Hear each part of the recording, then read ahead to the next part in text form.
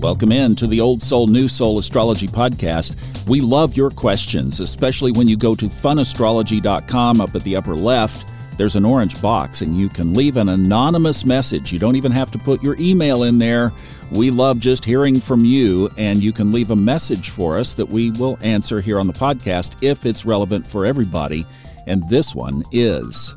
Hi, Thomas and Robert. I have a question. I'm curious if you would be able to shed more light on exaltation and fall, planets being exalted in certain signs and planets being in their fall or detriment in other signs. And yes, this is a great topic and one that we have not covered yet. And it's such a big topic that we're probably going to have to do multiple episodes on this. But we're going to start with exaltation and fall. We'll just kind of stay right there right now. And we have a couple of charts that you can reference. If you'll go to the show notes, those will be available for you to view and download. Okay, Robert, let's pick this question apart. All right, great question. This goes way, way back in astrology. The idea that each planet rules a particular sign, in other words, its domicile. So, for example, the sun rules the sign of Leo. And we all know these sign rulerships. And as long as you know those sign rulerships, you're home free with understanding and knowing the signs of exaltation and detriment and fall. And I'll explain this to you. Every planet has a home sign, or sometimes two. So the sun's domicile, its home sign, is Leo. The moon's domicile is Cancer. Mercury's home sign or domicile, two signs, Gemini and Virgo. Venus has two signs that it rules, its domicile. Venus has its domicile in Taurus and Libra. Mars has its domicile in Aries and Scorpio. Jupiter has its domicile in Sagittarius and Pisces. And Saturn has its domicile in Capricorn and Aquarius. And these are the main ones. So let's go back to the sun. Rules the sign of Leo. It's exalted. The sun is exalted in Aries. Now, just because you have a planet in exaltation or detriment or fall doesn't mean it's bad. It simply means that you have to work with that sign, if it's in its detriment or fall, a little more consciously to understand and actualize it than if it were in its domicile or the sign of exaltation. The sun is exalted in Aries, the most individual, personal fire sign that there is. The sun is at home in the fire signs. It's particularly at home in Aries because that's the sign of you, the individual. And that's the sun. You know, I think of the sun as a circle with a dot in the middle, like a target, an archer's target, something we're aiming to be. So in a sense, when you have the sun in Leo at birth, everybody says, oh, I'm born a Leo. Well, you are, but you're really born aiming to be a Leo. So when the sun is in Aries, it's exalted because that is the most personal, individual sign in the zodiac. Even Leo, which is ruled by the sun, involves love and children. So it's other people, not in Aries. So Aries is the sign of the sun's exaltation. Now, a sun of any planet is in its detriment when it is in the sign that is opposite the sign that it rules. So the sun is in its detriment in Aquarius, the sign opposite Leo, which is ruled with the sun. The sun's exaltation is in Aries. The fall of a planet is the sign opposite that planet's exaltation. So with the sun again, it rules Leo, that's its domicile. It's exalted in Aries. It's detrimented in Aquarius, because Aquarius is opposite the sign ruled by the sun. And the sun is in its fall in Libra, because Libra is opposite the sign of the sun's exaltation in Aries. So you can go through the planets. And we're just using the personal planets here. The moon rules Cancer. The sign of its exaltation is Taurus. Why? First of all, it's a Venus-ruled sign, and Taurus, by the ancients, Taurus is a sign of love and stability and material security. It's a fixed sign. It stabilizes the sun's natural restlessness and changeability. So the sign of the moon's exaltation is Taurus, the best sign theoretically it can be in. What is the sign of the moon's detriment? It's opposite the sign that the moon rules, opposite Cancer.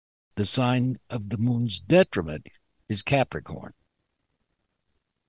The sign of the moon's fall is opposite the sign of the moon's exaltation, which is in Taurus. So the moon is in fall in Scorpio. You get to Mercury. It rules Gemini and Virgo, so those are its domiciles. The sign of Mercury's exaltation is Virgo. The sign of Mercury's detriment, or signs of Mercury's detriment, Sagittarius and Pisces. And the sign of Mercury's fall is opposite the sign of Mercury's exaltation.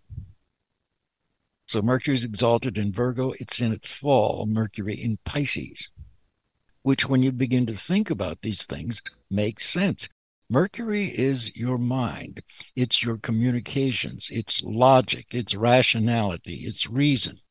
So it's exalted in Virgo, the most analytical, logical, skeptical, prove it to me sign. Mercury is detrimented in Sag and Pisces, but it's in its fall, Mercury in Pisces, which is a water sign and a double sign. And a sign, it's literally, Pisces, a sign of living in two worlds at once, this world and the realm of non-physical reality, dreams, imagination, other lifetimes, reincarnation, and so on. Pisces is a very permeable sign. And when you have Mercury there, it can be tremendous. It can be an astrophysicist, for example. It can also be somebody who is neurotic in Pisces, somebody who's daydreaming, wishy-washy, irrational. So these are the old associations with these signs and their dignities and debilities. You take Venus, rules Taurus and Libra.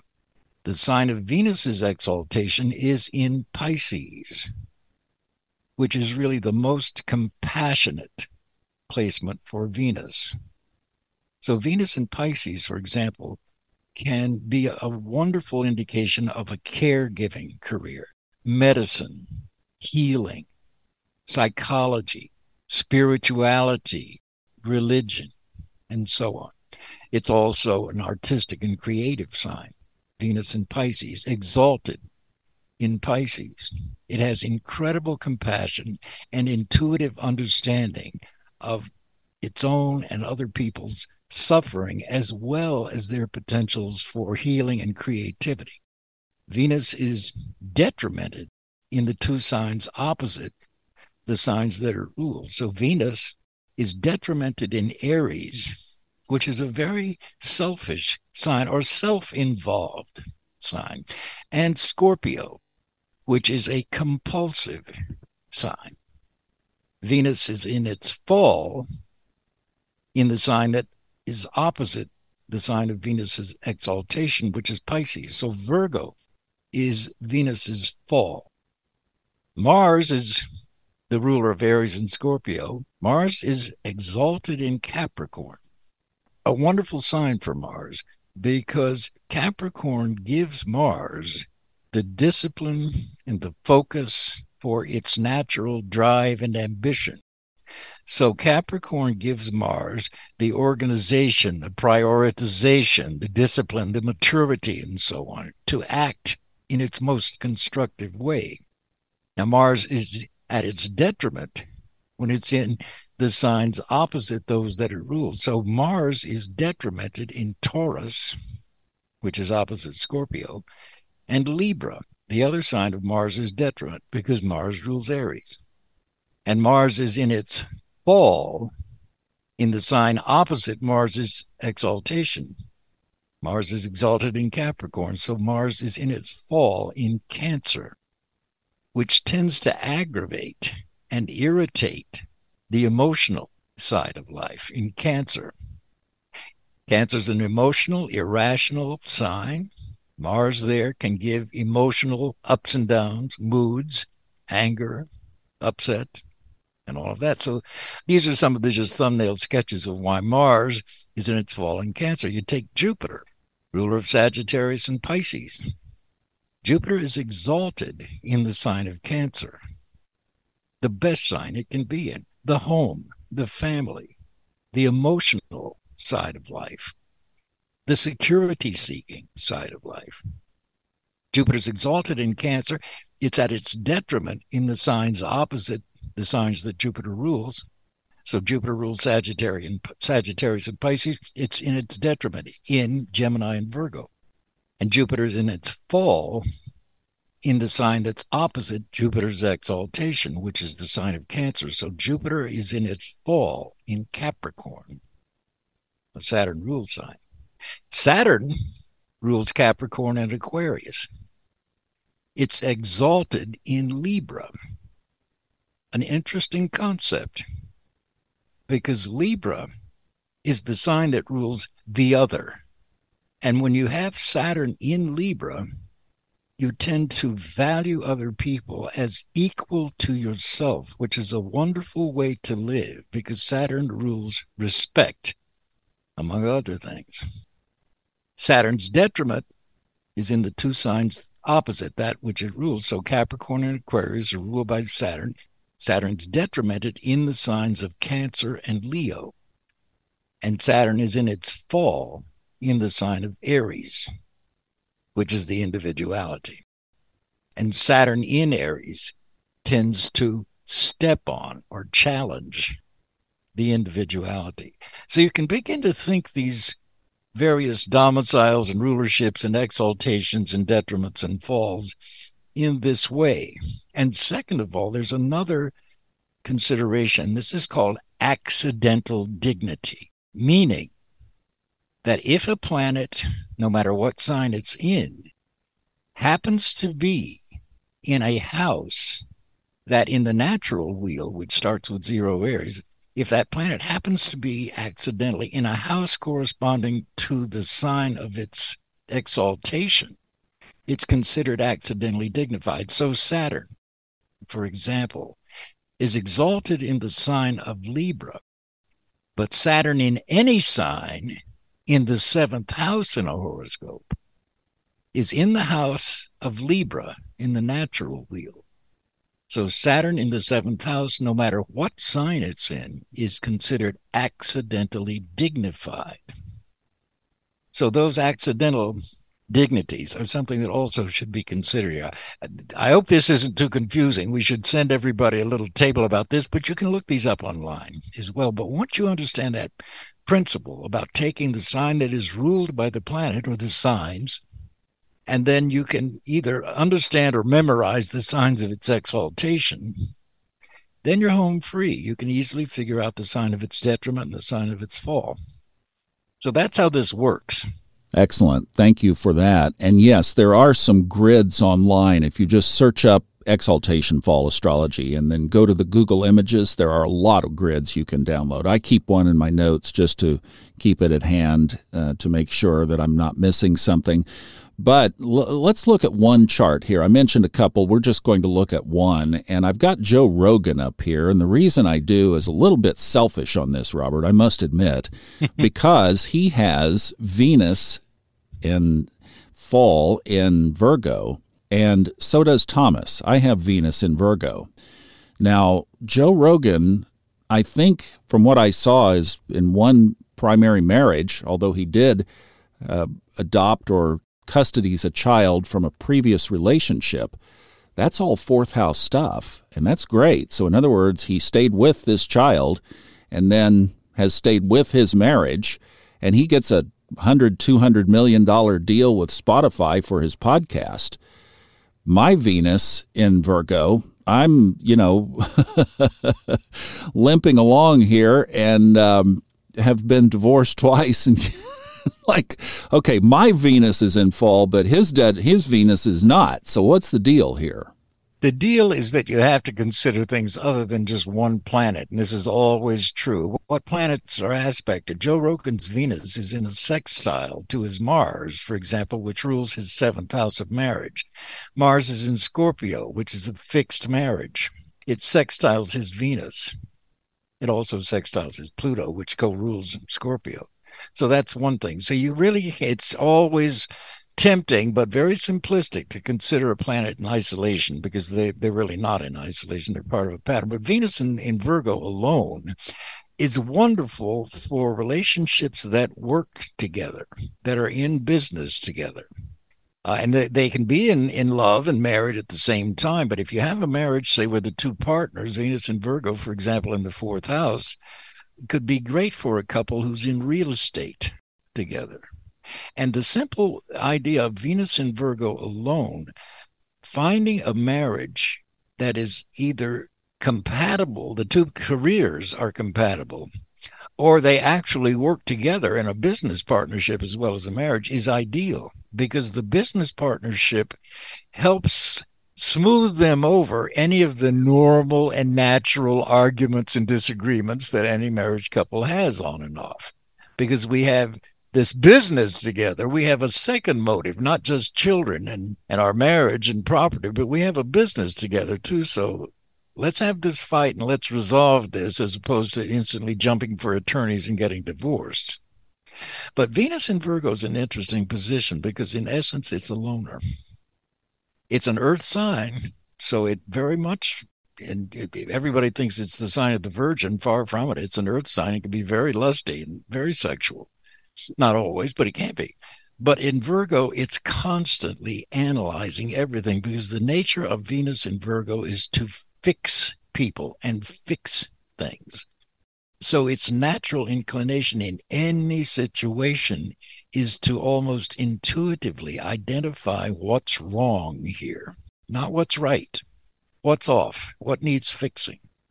So it's constantly trying to heal itself and everybody else, which makes it a wonderful nurse, physician, psychologist, teacher, on and on.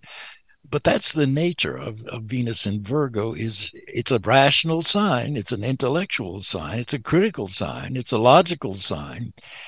And sometimes with emotional people, Venus in Virgo can drive them crazy because Venus in Virgo is not intuitive.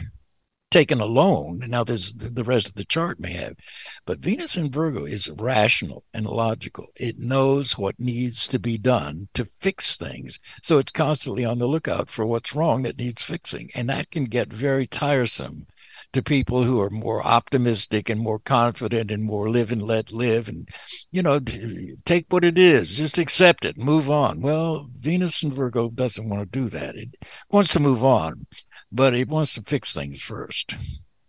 So it can become very much a loner in life. It's one of the signs of bachelor and bachelorette.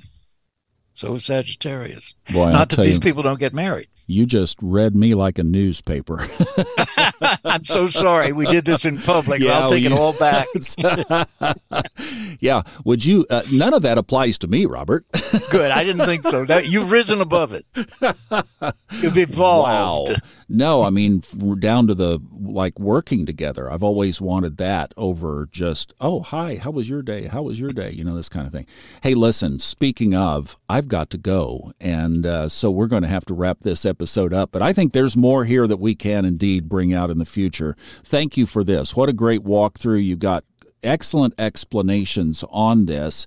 Grab the charts online. There's a bunch of them available, and then you can start to follow this and build it into your own astrological practice. It's something that whenever you're reading, especially those of you who are doing readings, you should definitely, if you don't have it memorized, have it right there by you because it is a reference tool that you need to at least be aware of. And then, I love the way you said that. You integrate it into the reading of the whole chart. It's not a standalone, it's an integration. Thanks again for listening today. We have all the stuff that you need in the show notes, including the chart of Joe Rogan. And wow, what a deal. And we're on our way. We're just chasing him. We got Saturn in charge of this operation, so we're slow and steady. The turtle will always beat the rabbit eventually. And we'll see you next time on that note on the Old Soul, New Soul Astrology Podcast with Robert Glasscock.